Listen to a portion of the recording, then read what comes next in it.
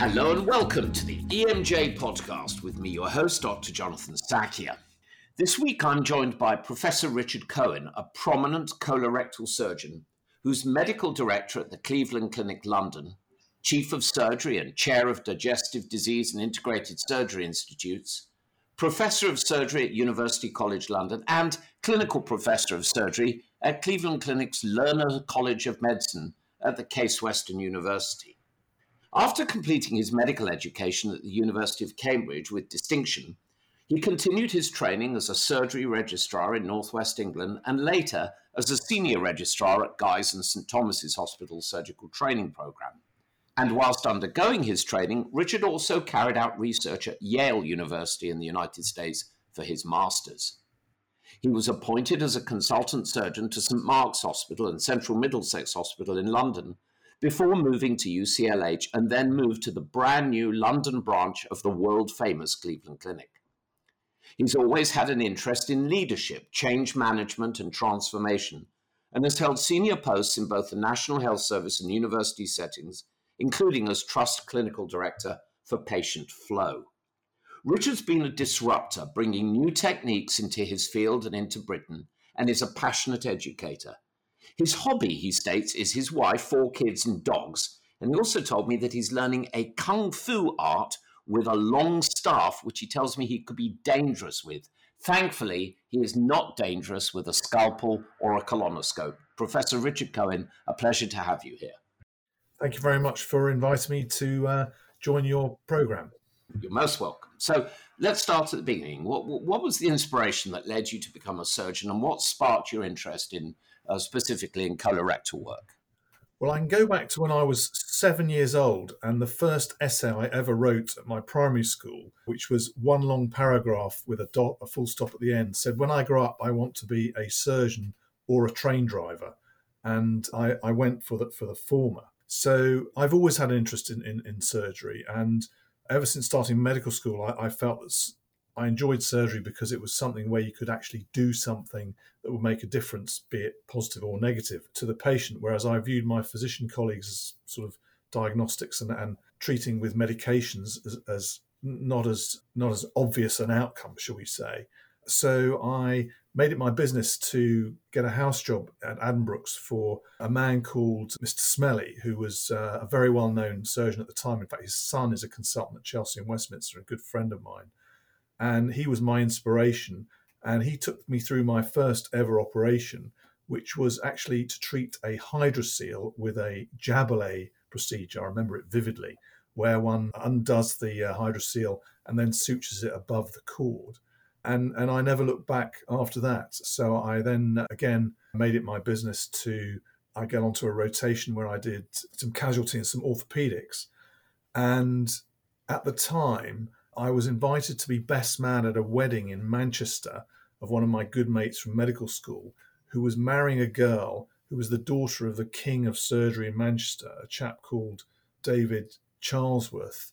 And at the wedding, after my terrible best man speech, he told me if ever I wanted a job, I should give him a ring, which I duly did. And I ended up on the South Manchester Senior House Officer Surgical Training Rotation. So having got onto the South Manchester Senior House Officer Training Rotation, which was a real old-fashioned 4 or 5 nights on call on the trot type program with a lot of clinical experience, I was then appointed to a registrar training number in that region in Northwest Thames and cut my teeth in a hospital called Tameside. And I learnt a lot from my consultants there as to how to operate. And then I was lucky to be sent by Mr. Charlesworth, actually, to work at Yale University in the States, in New Haven, and do my research for my MD there, which was work on endothelial cell biology. I came back from Yale University back into the Manchester rotating system. And at the time, senior registrar posts were very difficult to get in the UK. And I applied for a job in London based at King's and at St Thomas's, where I was successful. I was interviewed and I was sent to meet one Lord McColl, with whom I had tea and biscuits, and he told me what he expected of a senior registrar at the time, and worked on the South East Thames senior registrar rotation. Now, it's very interesting. So I was originally going to be a vascular surgeon, but I decided that I didn't really like vascular surgery. And I found myself being increasingly interested in gut and in particular anal surgery. And I heard about this place called St Mark's, which was the home of anorectal surgery in the United Kingdom, and decided that I needed to work there. And they had a system where you applied for a job known as the RSO post, Resident Surgical Officer post, which was a very senior registrar type position. And it was customary to apply multiple times before you got the post. And I applied 3 times and didn't get the post. And on the 4th time, I was interviewed by some very famous colorectal surgeons. And they said to me, your thesis was on vascular surgery, Richard. How can you expect us to appoint you to our fine colorectal institution? At which point I pointed out to them that of the panel, one of them had done their thesis on the vascular anatomy of the bile duct. Another one had done their thesis on anatomy of breast ducts, I think. And only one person on the panel had actually done a colorectal thesis.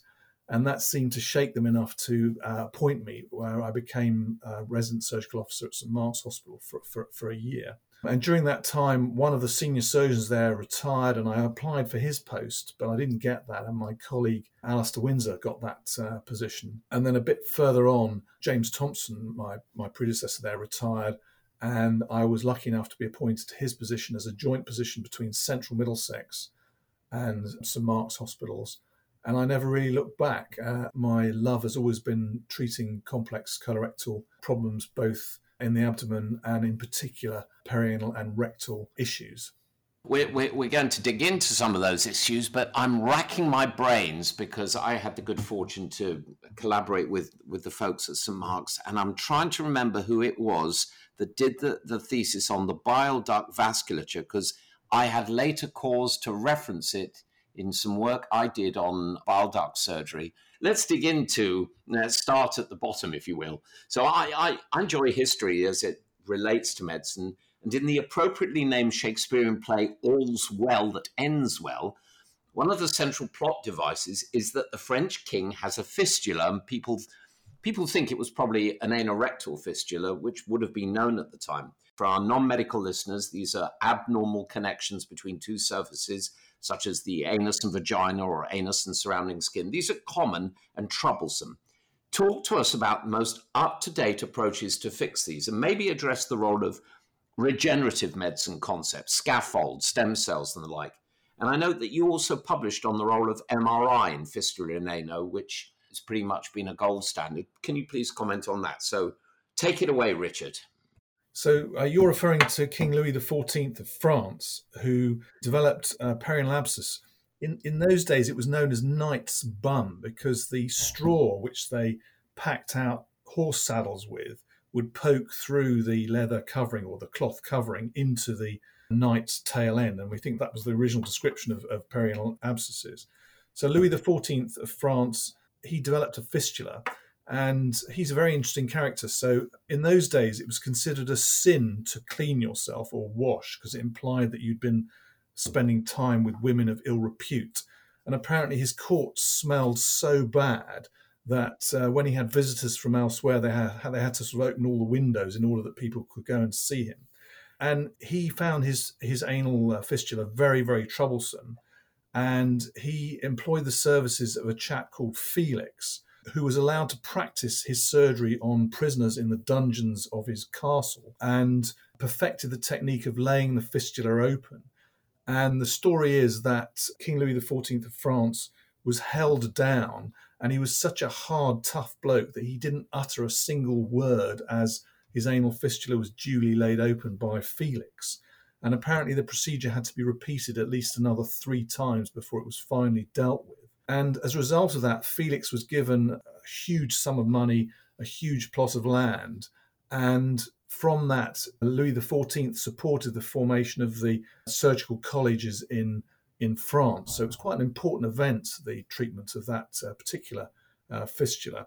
I once worked it out, and Felix received approximately $25 million or pounds of reward for that. And I've never managed to come anywhere near that myself in terms of charging for such a procedure. So my work on fistula started at St Mark's, and I'll tell you the story. So I employed a fellow to do some work who became a consultant himself, and our first project was on the use of fibrin glue in anal fistula. And unfortunately, that didn't prove to be terribly successful, but it was a great idea, a great concept, and the forefather of concepts such as the fistula plugs. And during that time, there was a lot of interest in using MRI scanning to assess anal fistula. And indeed, we did a study at St Mark's, which I was part of, where we proved that the use of MRI was so accurate that if you ignore the result of an MRI scan, the chance of a fistula recurring was 50%.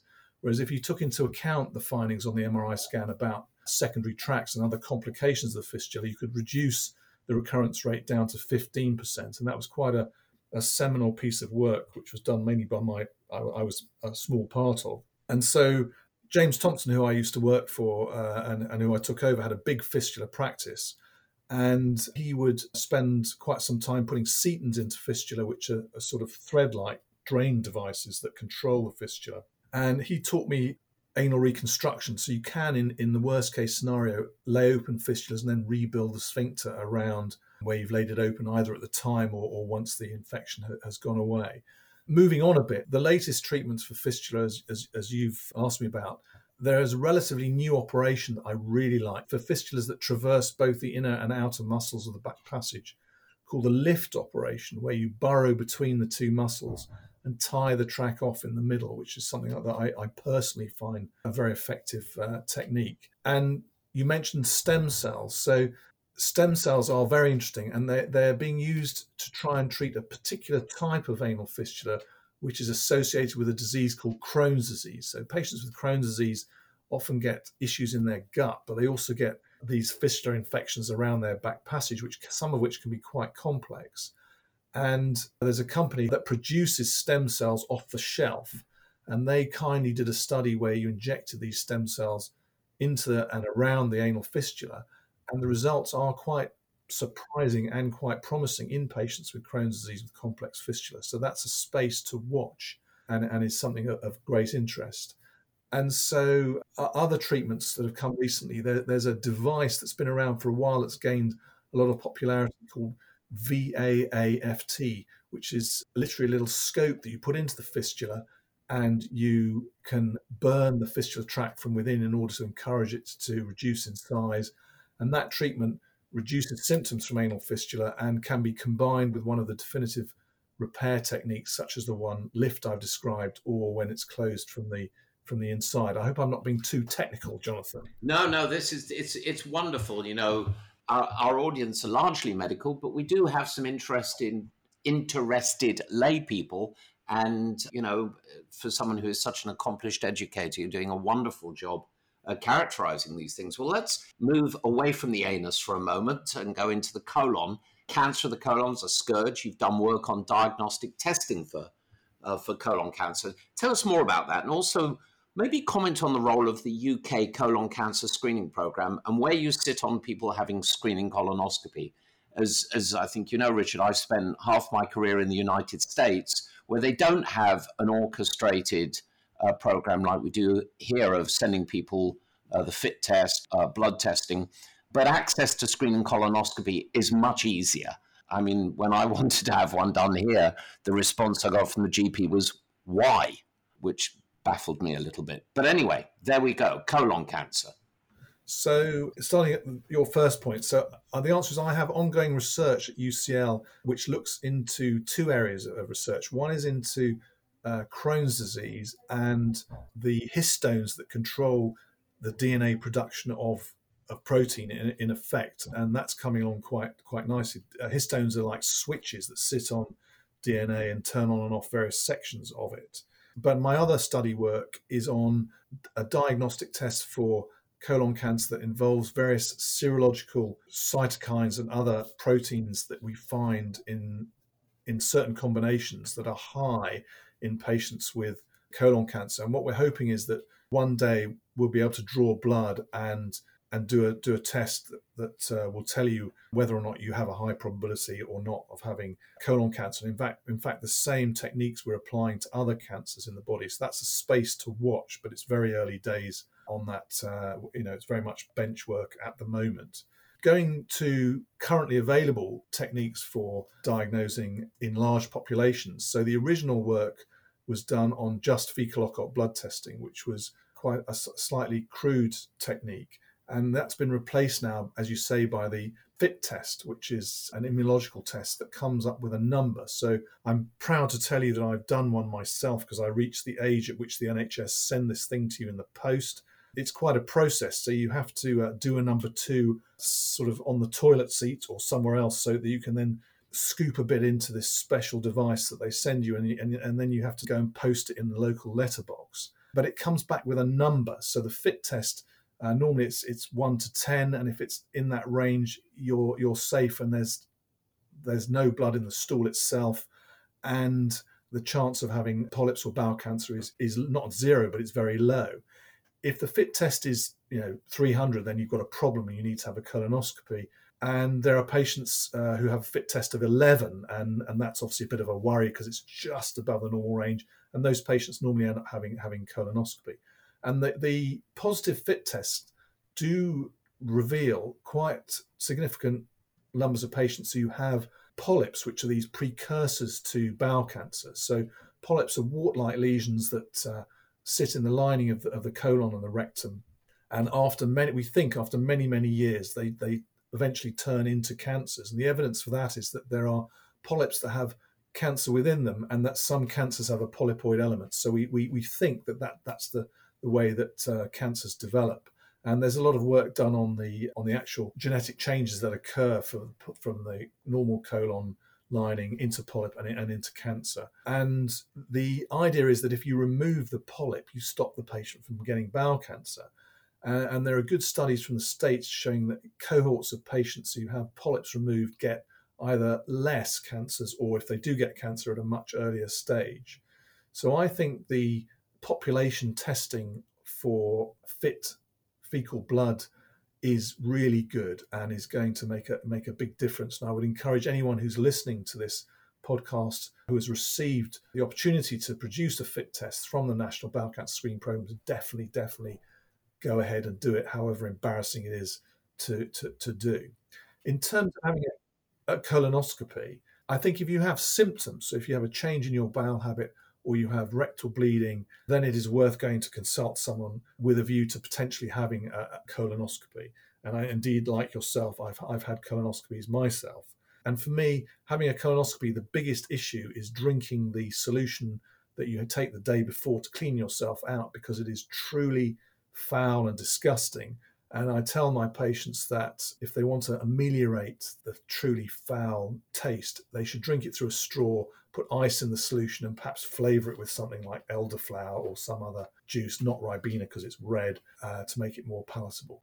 I had a dear friend in the United States who was a very, very good surgical oncologist who never had a screening colonoscopy, and he succumbed to colorectal cancer. So, yeah, prevention is definitely worth a ton of cure.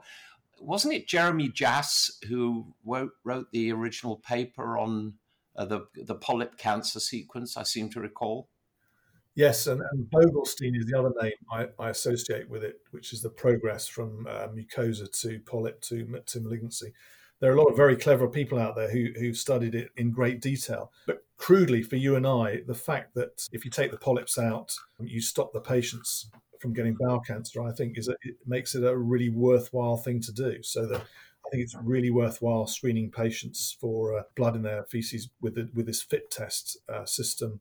And, if there's any doubt, having a colonoscopy is a really worthwhile thing to do. Of course, the downside to colonoscopy, Jonathan, is that it is associated with some risk. And the risk is that the camera can damage the lining or indeed the full thickness of the colon and result in the need for salvage to help that patient. But in fairness, that, in capable hands, colonoscopy is exceedingly safe. And your comment about bowel prep, I used to tell my patients before doing one that, if you feel that the bottom is dropping out of your world. Drink this stuff and you'll feel the world drop out of your bottom. And also your comment about having the stuff very, very cold. I concur. That's a great trick. And also have lots of cold water to drink. But anyway, let's move on a bit. You've been involved in minimally invasive laparoscopic colorectal surgery for cancer, inflammatory bowel disease, diverticulosis, and so on. Tell us about the state of play, the role of robotics, methodologies to identify cancer margins, and you published a paper on indocyanine green a few years back. What's the next technological or technical innovation just over the horizon or just above it? So the indocyanine green story is an interesting one. That was my colleague, Professor Manish Chand, who I work with at UCH and UCL. And that's quite an interesting trick, because one of the major issues when you join bits of bowel together to maximize the chance that the bowel heals and doesn't leak, is the expression we use in the post-operative period, is that there should be no tension on the joint, which is something you can assess at the time of surgery. There are some technical aspects of the fact you've got to join it together without leaving any big gaps. But the main issue with bowel surgery is that there has to be a good blood supply to the end. So if you stitch, no matter how good you are as a surgeon, if you stitch bits of bowel together that have no blood supply, the bowel will die away in the ensuing time after the operation. And traditional ways of checking that there's blood supply to the end of the bowel is to see if it bleeds when you cut it, which is a technique that I've used for many years. But the indocyanine green is quite interesting in that the way that works is that the patient is injected with indocyanine green, which is a fairly innocuous substance, by the anaesthetist during surgery. And one looks at the cut end of the bowel with a special frequency scope, and you see all the blood vessels outlined as a white on black, very obvious, and you can see whether the blood supply goes all the way up to the bowel ends or not. So it's quite a clever way of enhancing the probability that this blood supply to the bowel ends is good. Whether it makes the difference in terms of old-fashioned seeing if it's bleeding or not is a subject of many research publications, but it's quite an interesting thing. And the other beauty of indocyanine green is that when it's injected, it highlights the ureters, so you can see the ureters if you use it in a certain way.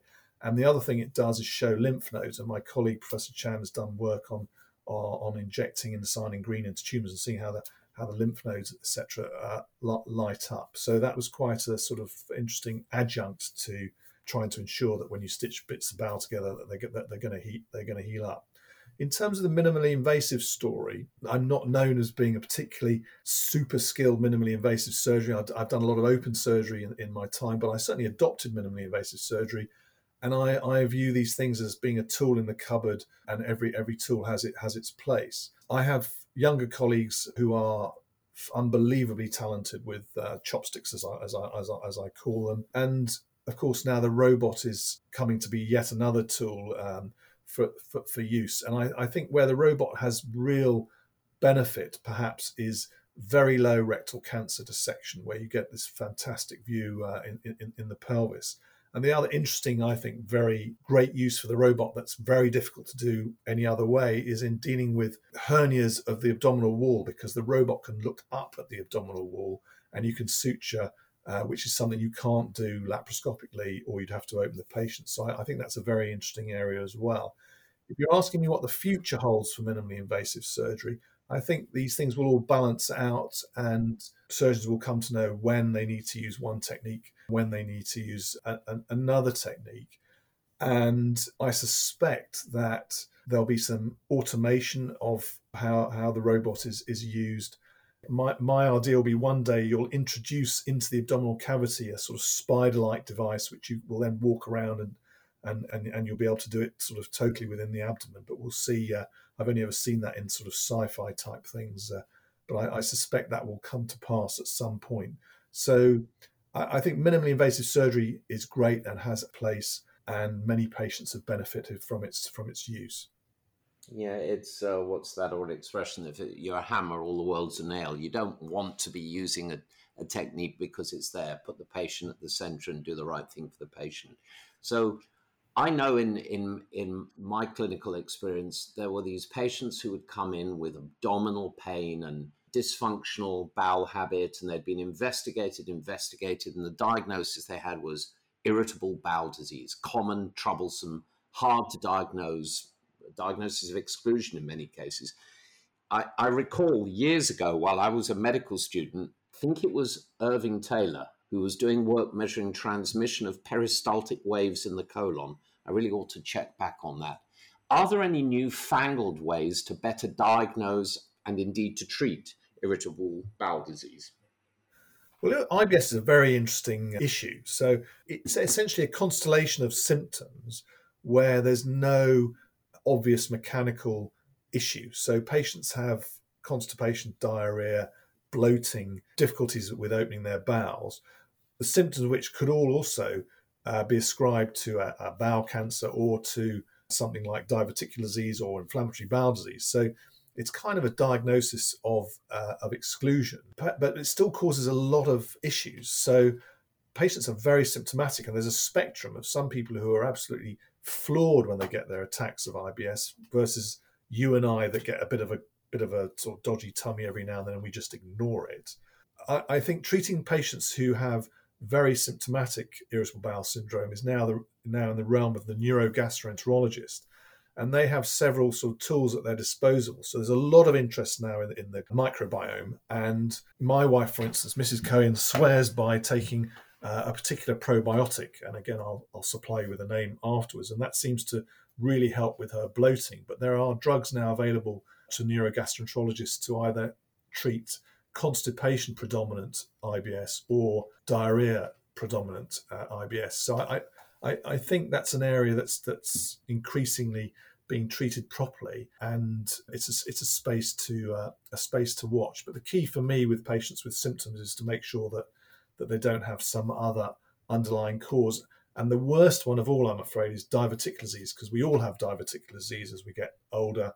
And the question is, are the symptoms from the diverticular disease or are the symptoms from irritable bowel syndrome? And that can be a real difficult one to tease apart. And the role of diet, I remember back in the day we had visitors from various African countries who'd never seen diverticulosis. Mind you, they'd seen a lot of volvulus because of the very high fiber diets. Any thoughts? And I think, again, digging into my memory, it was Neil Painter's work, maybe in the 70s, was one of the people who published on the role of fiber in bowel disease. Yeah, again, that's quite an interesting area. So, along with the microbiome, these days there's a lot of interest in things like allergy, and some patients in extreme version of that, like celiac disease, where people are very gluten allergic, lactose intolerance, that they all contribute to similar symptoms and need to be teased out as potential diagnoses. Dietary, I'm afraid I'm not a great believer in punishing patients with diets unless there's a real specific reason to do so.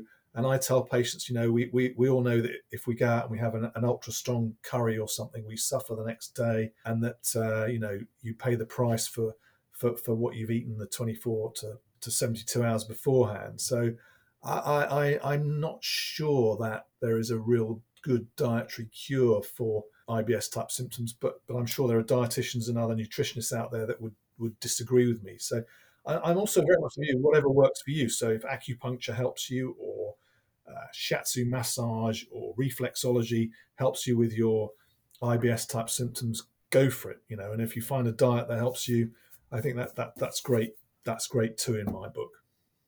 Yeah, I'm also a believer, if it makes you feel better, go for it. So, aging population, we are seeing an adoption of poor diets, fast foods and such like. Are you seeing more diverticular disease? And I also recall going back, there were people looking at ways to ablate these little outpouchings, these ticks, by clipping them or filling them with adherent scaffolds to try and solve the problem. And just as for my other questions, what's commonly done to address diverticulosis other than emergency or elective surgery? And do you think there's anything on the horizon? So, as I alluded to before, I think in the West we're all susceptible to getting diverticular disease, and essentially it's wear and tear. So you get outpouchings of the lining of the bowel through the muscle.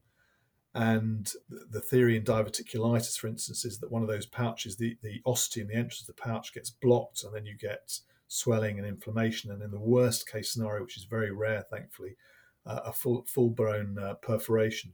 Are we seeing more of it?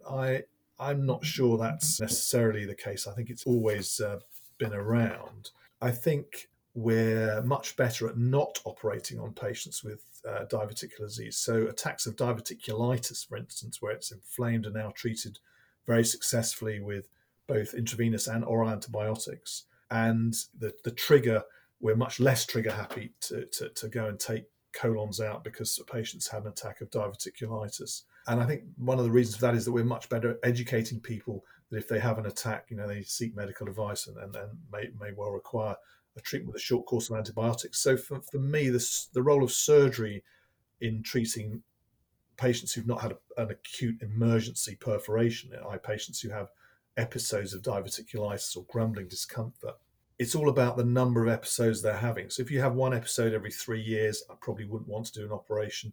If you're having an episode every other week, then yes, an operation is in order. And normally the operation consists of removing the S-bend, the sigmoid segment of the colon, which is the one that's most affected by diverticular disease, because the truth is that many of these patients have got diverticula everywhere in the colon, but they're most concentrated and they cause the mischief in the sigmoid. And the surgery, as we've talked before, can be done with keyhole surgery or traditional surgery to remove that segment. Clever things to do endoscopically to sort of clip the holes, I don't think have been very successful. The only time when endoscopic treatment for diverticular complication is successful is in bleeding. So very rarely patients with diverticular disease can bleed torrentially from the diverticulum, and the clever interventional endoscopists today can colonoscope the patients and either inject or clip the bleeders. So I think that does have a role, but otherwise I've not seen that. In terms of what I'd like to see in the future, I suppose it's recognition that patients have that susceptibility, and you can tell if they've got diverticulitis with a blood test, so that the inflammatory markers are raised in patients with diverticulitis as opposed to irritable bowel disease. And I think knowing when to take a course of antibiotics is very helpful with those patients. Okay. So we started at the anus, we've gone round the colon. Let's come back to the anus. So you've published on hemorrhoids, or piles, as we Brits charmingly call them, and you've also supervised thesis work in this area. There are a plethora of ways to treat these. What's your favourite approach? And I also recall when visiting India, I saw a chap presenting a paper that maintained that hemorrhoids were not just a result of poor diet, but the position one took to defecate. His work favoured the knees high in a squatting stance. And as I was researching what to chat to you about, Richard, I recall that I have in a box somewhere 2 T-shirts. One was a T-shirt this guy gave out, which was a recommended position to poo. And the other was a T-shirt distributed by a company that made bowel preparation for colonoscopy that showed pooing positions from around the world. And I was instructed by my significant other to never wear that T-shirt in public. So, hemorrhoids, Richard. Yeah, hemorrhoids. That's I've spent my life trying to treat patients with hemorrhoids. So, what are they? I mean, they are cushions of tissue in the anal canal that have both arterial and venous aspects to them. They tend to bleed heavily when they bleed bright red bloods. They're not venous channels. And the best theory I've come across yet is they're like sort of tea bags on strings, and as one defecates over many years, with laxity of the collagen support, the lining of the bowel with all these cushions filled with vessels gets pushed out, and then you get the classical hemorrhoidal disease that you and I have seen over many years. I think the treatment of hemorrhoids has evolved over the last few decades. So there's office treatments.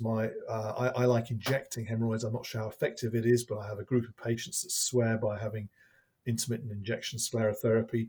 I've got colleagues that rubber band ligate them in their offices, which is also an effective treatment. But of late, there are several newer treatments that have come up. So the first one was the concept of examining the patient with a device that would tell you where the blood vessel is that feeds the hemorrhoid, the Halo and THD systems, where a suture could be placed at the site where the hemorrhoid was being fed. And at the same time, if there was an element of prolapse, the hemorrhoid could be lifted inside. So the suture, ligation, rectopexy or hemorrhoidopexy rather, of hemorrhoids is become popular over the last few years. There's a device available now where you can apply radiofrequency energy to ablate the hemorrhoids, which is something that I've helped popularise in the UK, and it's quite effective. And then there's the traditional hemorrhoidectomy and the staple hemorrhoidectomy, which is another version of excisional hemorrhoidectomy. And for me, it's very much horses for courses. So if a patient comes to you with tiny internal hemorrhoids, they can be treated with one or other of the office procedures according to the preference of the surgeon treating the patient. But if they've got really big, juicy hemorrhoids that come out when they go to the toilet or out all the time, I think they need a proper treatment with one of the operative measures. So it's sort of horses for courses is the expression that I would use. Right.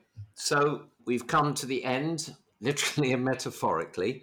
Actually, no, before I do that, position of defecation. Thoughts?